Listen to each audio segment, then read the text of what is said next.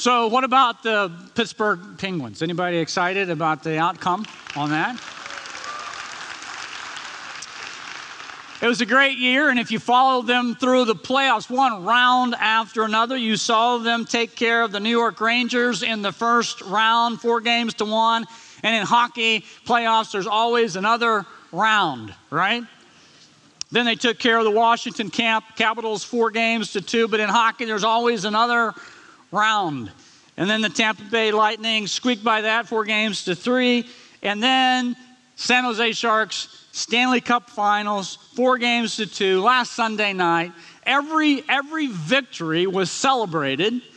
Every game was celebrated until that final game, win the Stanley Cup, come back into Pittsburgh. Great parade. 400,000 people showed up in Pittsburgh to celebrate the victory parade of the Pittsburgh Penguins. What a great year, hoisting the Stanley Cup above their heads. So as I was kind of following through the playoffs, I was thinking, the Christian life is kind of like the hockey playoffs, isn't it? There's always another round of games. Yesterday's battles, whether won or lost, they're over. If you were defeated, sometimes it slows us down. Sometimes it just makes us more determined. If you win, sometimes it gives us momentum. Sometimes the lull of overconfidence. But there's always, in the Christian life, there's always another game to play. There's always another round of something to go through. There's always another battle out there until the last game we play, and then it's time for the victory parade, isn't it? We get to hoist that reward that comes only from Jesus Christ over our heads, and we get to enter into the victory parade. But until then, we got to be ready for every day. Got to be ready for every victory. Got to be ready for every defeat. Every day, we need a fresh dose of faith.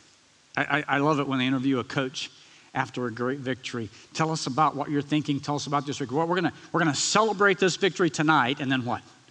We're gonna get back to work tomorrow morning, because there's always another battle. Fathers, you know that. You know the responsibility and the joy of being a father. You know the challenges of being a father. You know the balance of love and discipline. You know everything about this assignment that God has given us.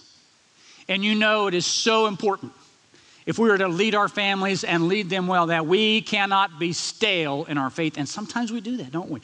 Our faith becomes stale. We can't be stalled in our faith. And sometimes that happens. We just get stalled. We can't be tired in our faith. And I know that happens. Sometimes we just get worn out by the day-to-day stuff. But being a father and the privilege of being a father calls every day for fresh faith. Every new challenge, every new round, every new game, fresh faith. That's what we want to talk about today in Genesis chapter 32. So take your Bibles and turn there with me to Genesis 32. We're going to look at Jacob's life, and he needed some fresh faith. We're going to see about 5 principles today of fresh faith. We're going to apply them to fathers, but they apply to every one of us. As you're turning to Genesis chapter 32, let me set the context.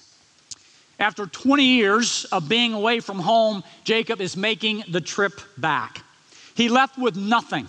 He had absolutely nothing but the clothes on his back. And now he comes back as a husband, as a father, and as a wealthy man. He had just had this tense encounter with his father-in-law. Remember last time, a man named Laban.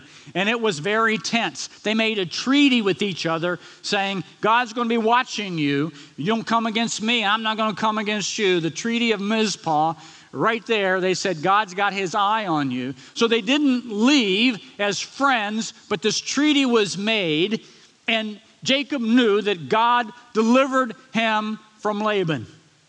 Great victory. But in life, there's always what? Another round. And so now he looks up, And to get back home, he has to pass through Esau's country. That brother that 20 years earlier he had stole his birthright. That brother that 20 years earlier he had deceived. That brother who 20 years earlier was consoling himself with the thought of killing Jacob. And now he's got to pass through that territory. Great victory, right? But there's always another battle to fight. Jacob was in need of some fresh faith. Chapter 32, verse 1, Jacob also went on his way, and the angels of God met him, and when Jacob saw them, he said, "This is the camp of God." And so he named the place Mahanaim. 2 camps, that word means. Here's the camp of God, and here's my camp of people. 2 camps, Mahanaim. Now it's interesting there that the angels of God is mentioned. These angels meet with Jacob. We don't know what form they took. We don't know what this encounter looked like. In fact, in Hebrew, that verse is only 4 Hebrew words. It just cuts to the chase. He met with the angels of God. But we do know this. The angels of God is a phrase that's used only one other time in Scripture, and a very significant time. Flip back to Genesis chapter 28. You remember when Jacob was leaving as a fugitive, leaving Canaan, he slept one night in a city called Luz, and that night the angels of God appeared to him in a dream. Look at chapter 28, verse 12. He had a dream in which he saw a stairway resting on the earth, and with its top reaching to the heavens, and the angels of God were ascending and descending on it. And there above it stood the Lord, and he said, "I am the Lord, the God of your father Abraham, the God of Isaac. I will give you and your descendants the land on which you are lying. Your descendants will be like the dust of the earth, and you will spread out to the west and the east, to the north and the south. And all the peoples on earth will be blessed through you and your offspring. I am" what? "I am with you, always am. Jacob, I'm always going to be with you. I'm going to watch over you. Wherever you go, I'll bring you back to this land. I will not leave you until I have done what I have promised." And Jacob, with the angels of God meeting him here, and then remembering what the angels of God had told him, now he knows that God is either a God of his promises or what? He's not. And we're going to see him depend on God. Now, he's just had a great victory with Laban. He knew that was of God. But again, it's like hockey, right? Always another round. So now he has to deal with Esau. Look at verse 3. Comes up with a plan. Jacob sent messengers ahead of him to his brother Esau in the land of Seir, country of Edom. He instructed them, "This is what I want you to say to my master Esau." As we read through this, he always calls Esau his master, and he always says he's the servant. Remember, he had stolen the birthright, although God was going to work that out one way or another. But now it's almost as if he is just giving back the privileged firstborn rights to Esau throughout this story. This is what I want you to say to my master Esau. "Your servant Jacob says, I've been staying with Laban, and I've remained there until now. For 20 years, that's where I've been. I have cattle and donkeys, sheep, goats, men servants, maidservants. Now I am sending this message to my Lord that I might find" what? "Favor in your eyes." He didn't know if 20 years had dulled Esau's desire to kill him or just intensified it. So he's saying, "I hope I can find favor in your eyes." And he gets this word back in verse 6, not what he wanted to hear. When the messenger returned to Jacob, he said, "Well, I got some bad news and some worse news. I went to see your brother, and now he is coming to meet you." That's the bad news. The worst news is he's got 400 men with him. Probably not coming to go to Starbucks, right? 400 men. The word "coming" in Hebrew conveys an alarmingly vivid picture. The man and his gang are approaching. Now, the 400 men demonstrate that Esau had been doing pretty well himself. But now he's coming to get Jacob. Look at verse 7. in great fear and distress. Jacob divided the people who were with him into two groups, the flocks and the herds and camels as well. And he thought if Esau comes and attacks one group, the other group may be left to escape. Well, there's not a father in this room who wouldn't have shared Jacob's emotions if we thought someone was coming after our family. Fear and distress. One translation just puts it in one word. He was terrified. But the question is, when the enemy's going to attack your family, what's the first thing you should do? The enemy's coming, fathers. What's the first thing you should do? Well, we learn the answer to that question in Jacob's life. 9 through 12, look what happens. Model for us. Then Jacob, what? He prayed. He's scared, but he prayed. O God of my father Abraham, and God of my father Isaac, O Lord, who said to me, go back to the country and your relatives, and I'll make you prosper. I am unworthy of all the kindness and faithfulness you have shown your servant. I had only my staff when I crossed the Jordan, but now I have become two groups. Save me, I pray, from the hand of my brother Esau, for I am afraid. And he will come and attack me, and also the mothers of their children. But you have said, I will surely make you prosper and make your descendants like the sand of the sea, which cannot be counted. It's a model prayer. By the way, prayer is the basis for fresh faith. That's where it starts. Prayer is you tired? You feel a little stalled, a little stale in your faith? The refreshment starts with talking to the Father. Let's go through this prayer real quick. Again, a model prayer for us. First of all, in his being afraid, Jacob talked to God. It's simple, but he turns to God. Secondly, he humbled himself before God. He said, everything I have is yours. I don't deserve any of this. I left with nothing. You gave me all this. I'm unworthy of your kindness and faithfulness. Every dad could say that, right? God, I am unworthy of the great blessings that you've given to me. Jacob expressed his need very specifically. Esau, he's coming to get me, and I need you to protect me. He also expressed a lot of things that men don't like to express. What's that? His fear. God, I am afraid. We don't like to say that as men, do we? But we are. And we know it. And God wants to hear us express it. God, I'm afraid. And then he reminds God of God's word. He says, you're the one who promised me. You're going to get me back. I got a big obstacle in front of me. I got Esau with 400 men. But you promised me you're going to take me back. I don't know how I'm going to get through Esau. I don't have fighters in this group. We're shepherds. I don't know how this is going to work out, God, but you do. And you're the one who said, get me back. You're going to take me back to the land and prosper me. Man, that is a model prayer right there. Prayer of humility, prayer of petition, prayer of vulnerability, prayer of promise. Now, granted, we probably this morning didn't have an encounter with angels of God on the way here, right? Anyone? So we're all in the same boat on that one, right? And maybe we didn't have a dream where the angels of God came down and told us, I'm going to do all these things for you and I'm going to make you prosper. But we still have the promises of God. Every word is true.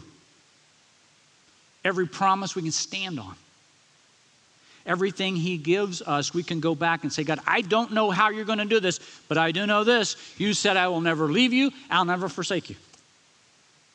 I don't know how I'm going to handle this, but I know you said, take courage, for I am with you. Don't be dismayed, for I am your God. Now, it means that we got to be in God's word. We got to know what the promises are. You can't recall God's promise when you don't know what that promise is. But these are the promises of God. They are as true today as they were when they were written on the page. And they're as true today as they were when Jacob was reminding God of the promises. So prayer is the basis of fresh faith. Secondly, action is the energy of fresh faith. You can't just sit there. God expects you to do something. Whatever that is, you got to get it done. Look at verse 17. Jacob takes 550 of his best animals, and he instructs, and he gave them to his servants. Look at verse 17. He instructed the one in the lead, when my brother Esau meets you, he's just going to send these servants in waves, one after another, to Esau. He says, make sure there's some space between you. I want Esau to absorb the first one. Then I want him to absorb the second one. And then in verse 17, he says, when my brother Esau meets you and asks, to whom do you belong and where are you going and who owns all these animals in front of you? Then you tell him, you be sure to say this, they belong to your servant Jacob. Emphasize that word servant, your servant Jacob. They are a gift sent to my Lord. Emphasize that word Lord, Esau, for he's coming behind us. And look at 19. He also instructed, Jacob is a micromanager. He said, I got to get this message down. You got to make sure this is exactly what you say.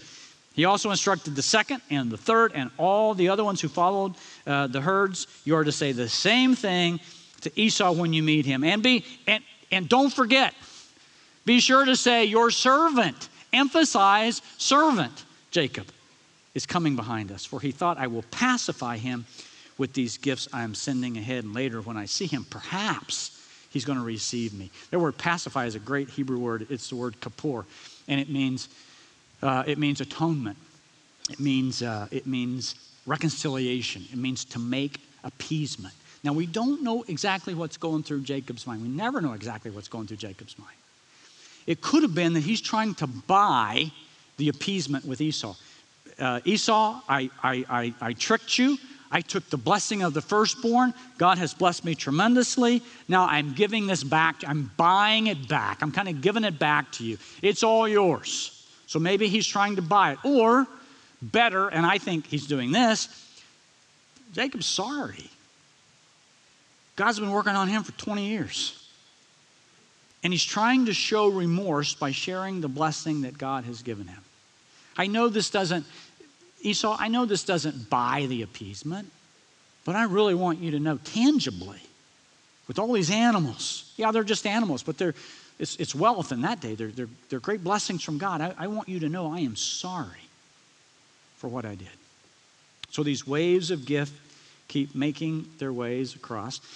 Then Jacob takes his family and the rest of his possessions, and he has them go across a tributary to the Jordan River called the Jabbok River, and he stays on one side. He's by himself on one side. We don't know why he stayed on one side.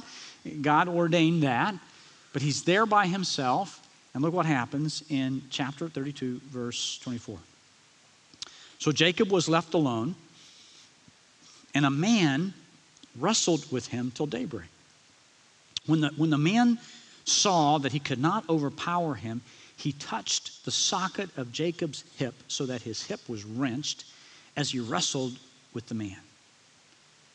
A man comes and wrestles with Jacob, and the man cannot overpower Jacob. Now, Jacob's life is characterized by physical strength. You remember when he comes out of the womb, he is grasping on to Esau's heel, trying to pull him back. When he first meets Rachel, remember, they're by a well, and there's a rock on top of the well. Normally it takes 4 or 5 guys to roll the rock away. Jacob, to impress Rachel, and because he's strong, he rolls the rock away by himself. For 20 years, he's been out in the hot and the cold, taking care of Laban's sheep. So he's strong. But here's a man, we learn the man is who? God, who cannot overpower Jacob. Think about that. God places himself in a body that is limited by physical strength so that Jacob can wrestle with him, can engage him, can take him on. And there's kind of a stalemate going on. They wrestle all night long. But he's God, and all he has to do is just touch Jacob's hip, and it's wrenched. It's out of socket. It's dislocated. Now we say, time out. I can't imagine the God of the universe coming to earth in a body that could be overpowered by man. Well, what about Jesus? God loved us so much that he came in the form of his son Jesus. Fully God, fully man, God in the flesh. And Jesus, by his divine touch, could make the blind see and lame walk. He could even raise the dead. And he humbled himself in his body and allowed himself to be overpowered and put on a cross. So the same situation we see here with Jacob wrestling with this man who's God in the flesh, God in the form of a man. It's the same situation we see in Jesus as he goes to the cross for us. Look at verse 26. Then the man said, "Let me go, for it's daybreak." Jacob said, "I will not let you go until you bless me." The man said to him, "What's your name?" "Jacob," he answered. Then the man said, "Your name will no longer be Jacob, but Israel, because you have struggled with God and men and have overcome." Your name will no longer be Jacob, but Israel. The name Israel means struggles with God. And man, what a name for Jacob, and what a name for this nation that's going to come from his 12 sons. Israel in the Old Testament is always a nation struggling with God. They live up to their name. Sometimes they want to follow God, and they really want to follow God, but then they want to follow the pagan nations, the pagan gods, the pagan culture. They really want to obey God, but then sometimes they don't. They want to obey what they want. They want to do what they want to do. Kind of like us, right? That name pretty much fits us. Struggling with God. In the New Testament, the Jewish leaders struggled with God. The Israelite leaders of the New Testament struggled with God until they finally put him on the cross. We went to Israel a few weeks ago, and our guide was a Jewish guy. Great guy. He'd been in the military, and he knew history. He was fantastic and very respectful of Christianity. He was not a Christian. He was a Jew. And so we had great times to talk with him, and we asked him, "What do you think about Jesus? What do you think about Jesus?" And so he answered it more nationally than personally. And he said, "Well, up until about 100 years ago, we didn't even talk about Jesus. You know, if you don't talk about someone, they don't exist." But he said about 100 years ago, we started discussing Jesus, who he is and what he did. And he said, "You know, we're still making up our minds about Jesus."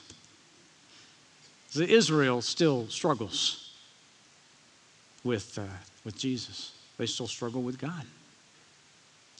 There at the Jabbok River, Jacob not only got his name changed, but his life was changed. Look at verse 30.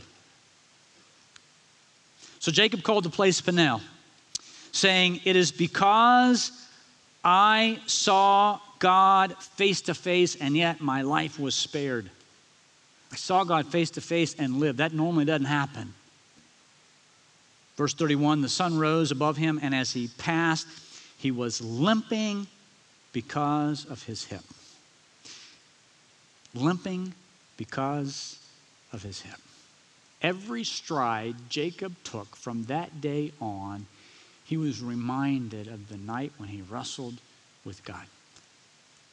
Every step he took from that day on, he remembered that his name was changed and his life was changed.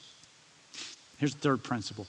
Wrestling with God provides fresh faith. Fresh faith. So here's a question. Do you ever wrestle with God? Not physically, not like Jacob did. But wrestle with God over things that he's doing in your life or not doing in your life. Struggling over his timing. Struggling with him regarding some people he's put in your life or not put in your life. Struggling with him during challenges of illness, job loss, separation, divorce, estranged child.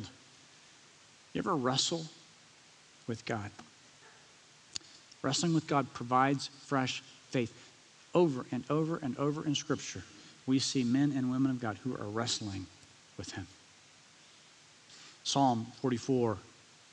Can you relate to this? Awake, O Lord, why do you sleep? Rouse yourself. Get up. You're going to reject us forever? You're going to hide your face and forget our misery and oppression? We're brought down to the dust. Our bodies cling to the ground. Rise up and help us. Redeem us because of your unfailing love. When are you going to get up and help us? Wrestling with God. Habakkuk, the prophet, wrestled with God. Habakkuk 1, verses 2 and 3. How long, O Lord, must I call for help and you don't listen? Or cry out to you violence, but you don't save? Why do you make me look at injustice? Why do you tolerate wrong? Destruction and violence are before me. There's strife. Conflict abounds. Where are you? Anyone ever ask that question? Wrestling with God. Colossians chapter 4, verse 12. I know this is a special verse in Washington. The leadership in Washington, you guys are taking this verse on as your theme verse through the year to pray over the campus in Washington. What a great verse, a verse we all should take on. Epaphras, Colossians 4:12, Epaphras, who is one of you and a servant of Christ Jesus, sends his greeting. He is always what? Wrestling in prayer for you. So that you may, here's what he's praying, so that you may stand firm in the will of God, mature and fully assured. Fathers, man, is that a prayer for our kids or not? That our kids would stand firm in the will of God, mature and fully assured. And when I read that, I thought, I'm not praying enough for my children. I'm not wrestling in prayer for my children. Knowing all the stuff they got going on. Knowing all the challenges ahead of them. Knowing the changes that are happening in their life. Fathers, we should be wrestling with our children. We should be praying, God, help our sons and daughters to stand firm in all your will, your perfect will.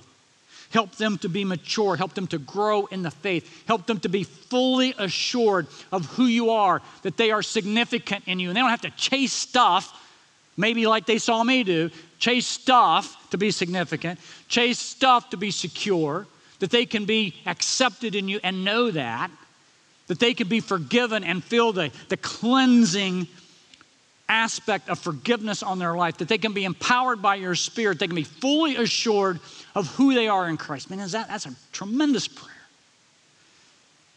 We need to be wrestling with God. Well, after the night of wrestling with God, look at verse 33. Again, it's just like the playoffs, right? There's always another round.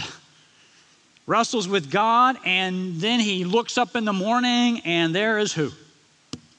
Esau, coming with 400 men. And so Jacob does something it wasn't one of the smartest things he had done. He divides his family up. He takes the kids he had by the servants, and he puts them in the front. And then he takes Leah and her children and puts them next. And then he puts Rachel and Joseph last. What's he doing? I like them a lot better than you. Because if he's coming like I think he's coming with 400 guys, he's going to wipe out the servants' children. And he's going to wipe out Leah's. Maybe she can get away, but wipe out. But if he wipes out everybody, surely that will give time for Rachel and Joseph to get away. By the way, that's a foolish thing to do. Favoritism, kill a family. And we see that coming back to haunt Jacob the rest of his life. It's going to get Joseph sold into slavery. We'll see that next time. Well, Esau comes. Jacob has all the family go up. He goes before them, and he bows down. Scripture says he bowed down 7 times. Not once, not 3 times, 7 times. That is the act of total submission. That's the act of total surrender. He is in effect saying, Esau, you are the older brother. I am serving you. All the blessings should be yours. I am sorry for what I did. He totally submits himself to Esau. Look at verse 4. By the way, in this passage, it just shows Jacob's personality and it shows Esau's personality. Jacob was always maneuvering. Jacob was always measuring things out. Jacob was always had everything scripted, right? Esau, just pure emotion. Look at verse 4. But Esau ran to meet Jacob, and he embraced him, and he threw his arms around his neck, and he kissed him, and they wept. Everything's good with Esau.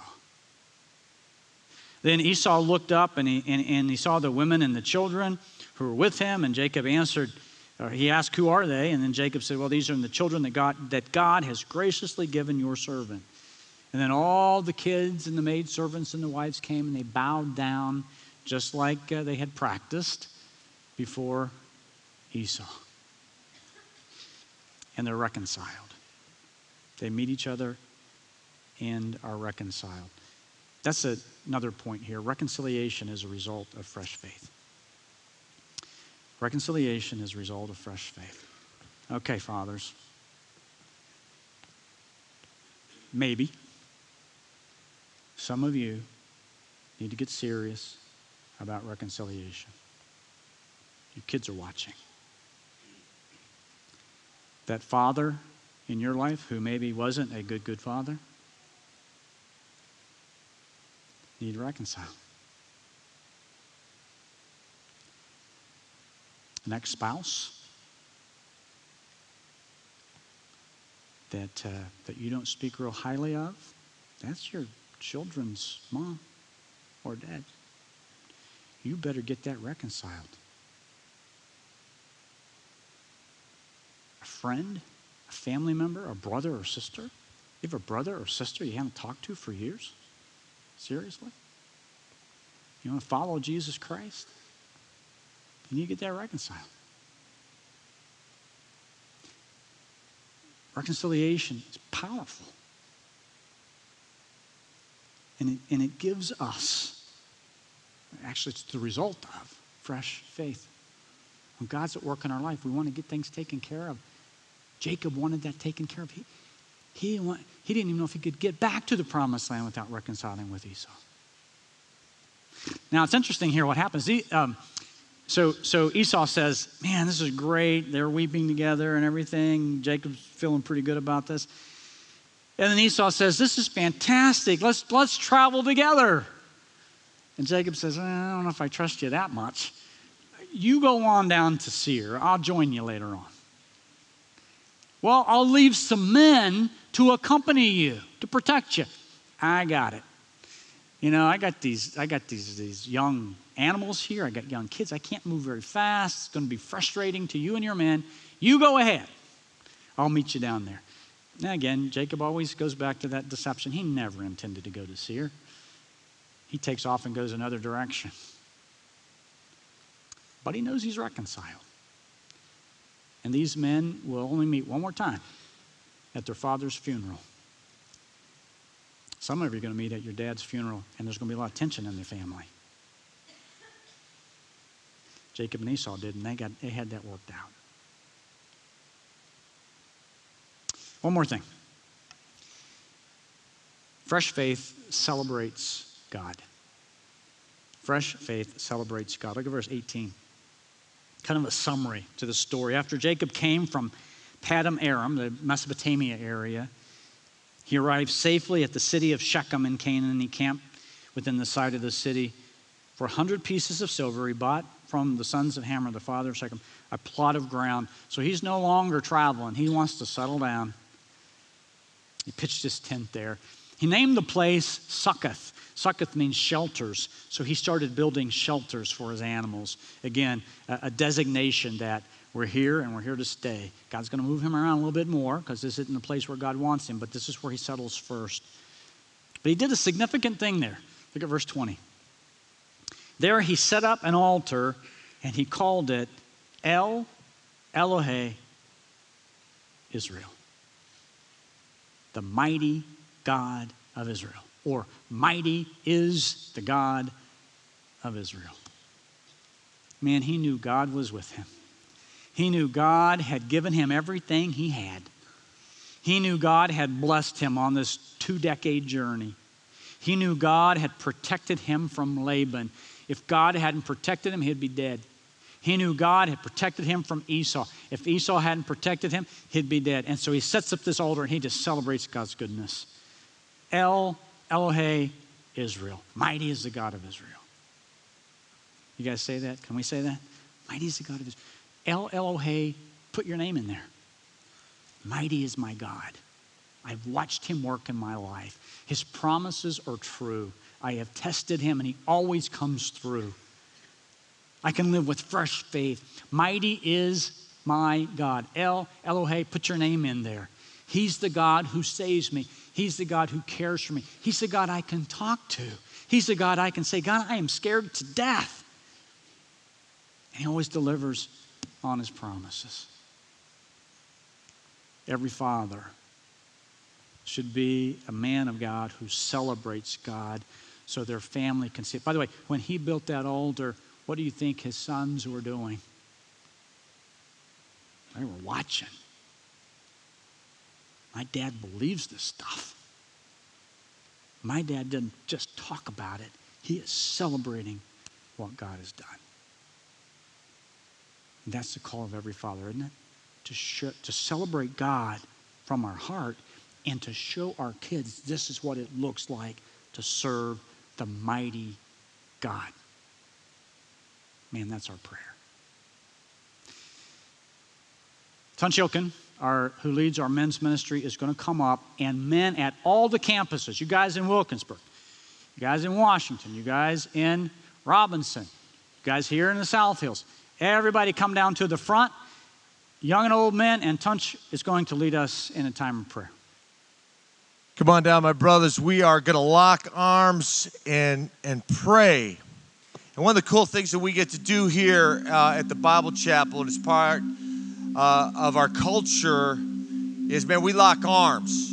And what I love about the locking of arms, it is very symbolic of men's relationships. It's very symbolic of joining the team, being part of the huddle, and coming alongside one another. And, you know, it's really cool in Old Testament Israel, one of the things that David and his mighty men did is when they went into battle, they locked shields. And so as men, we lock arms, we lock shields, we come alongside one another to help and encourage one another, to protect one another, and most importantly, to challenge one another. So as we're lining up together, let's lock these arms together, get in one giant huddle, grab the guy next to you. And what's really cool about this is that we really join into one. And as we put our hearts together and we start this time of prayer, I want you to think about this as well. It's not just for praying now and then. It is for doing life together. It is for joining in prayer and in studying the Word. And we have Bible studies literally every day of the week for men, huddles, open studies. So I want you to look to the man to the left and to the man to the right. And how would you like to join in a huddle with one of these guys? Please do not pass up an opportunity to lock arms with other men here at the chapel. I'd love to help you do that. Please call me if I can get you connected. So as we're locked up, let's bow our heads and join our hearts together in prayer. Father, you're an awesome God. And we are truly nothing without you. And we are so thankful for the gift of fatherhood. We are so thankful, Lord, that you have created us in your image. We are so thankful, Lord, for the cross. We are so thankful as we look upon the cross and see you. And as you bled for us And you did for us what we could never do for ourselves, and that is by our salvation. Lord, all we can say is thank you, thank you, thank you. And as we look upon the cross, we see the ultimate in manhood, the ultimate in fatherhood, Lord. So, Lord, we just thank you for the day, this time of worship, and we thank you for Ron as he opened up the Word, and we thank you for the ministry of your Word. And Lord, we pray that your word would stir us, Lord, that it would stir our hearts to be the men that you have called us to be. And Lord, as Ron pointed out, Lord, we pray, cause us to be men of prayer, Lord. Cause us to understand the gift of prayer, Lord, that when we pray, we are ushered into your throne room. And Lord, let us never take that for granted. Lord, as we pray, let us know that we can climb upon your lap as Father to us, Lord, that we can find grace and mercy. Lord, let us never say we're too busy to pray. Let us never take this gift for granted. And Lord, we pray not only that you would cause us to be men of prayer, Lord, we pray that you would cause us to be men of action, Lord, that we wouldn't stay passive with these gifts that you would give us, that we would use them for your kingdom, Lord, that we would be men of the word, Lord, that we would look at the word of God and study it by ourselves and repeat it to our children and our wives, Lord, that we would be the spiritual leader of our homes, that we would be part of the brotherhood, of the priesthood of men, Lord. Cause us to be men of the word. And not just men of the word, Lord. Cause us to be men of reconciliation, Lord. Cause us to reconcile relationships that from the past, Lord, whether it is a dad or a son or a brother or a sister, Lord, cause us to reconcile those relationships. And Lord, cause us to be men who wrestle with you. As Ron shared us, Lord, wrestle in prayer for those that we love, for our marriages, for our wives, for our children, for our loved ones, Lord. Cause us to wrestle with you, Lord. Cause us not to be passive men. And finally, Lord, cause us to be men that celebrate you, Lord. We saw a great picture of it this past Monday, the celebration of the Penguins Stanley Cup, Lord. And as we watched all those men, women, and children who wore Penguin jerseys and T-shirts, Lord, cause us to celebrate you that way. Beyond just a championship, Lord, but you are the King of Kings and the Lord of Lords. Let us celebrate you. Lord, let our lives just display your love, your mercy, your grace, and your wonder. And Lord, let all see you in us and give thanks and glory to you. So Lord, as we walk out of here as men, Lord, let us not be the same. Let us be changed, transformed, Lord, by your Holy Spirit. Let us be men who love you deeply. Let us be men who follow you closely. And let us be men who know you intimately, Lord. Cause us to be the men you have called us to be. In Jesus' name we pray. And all the men of God said,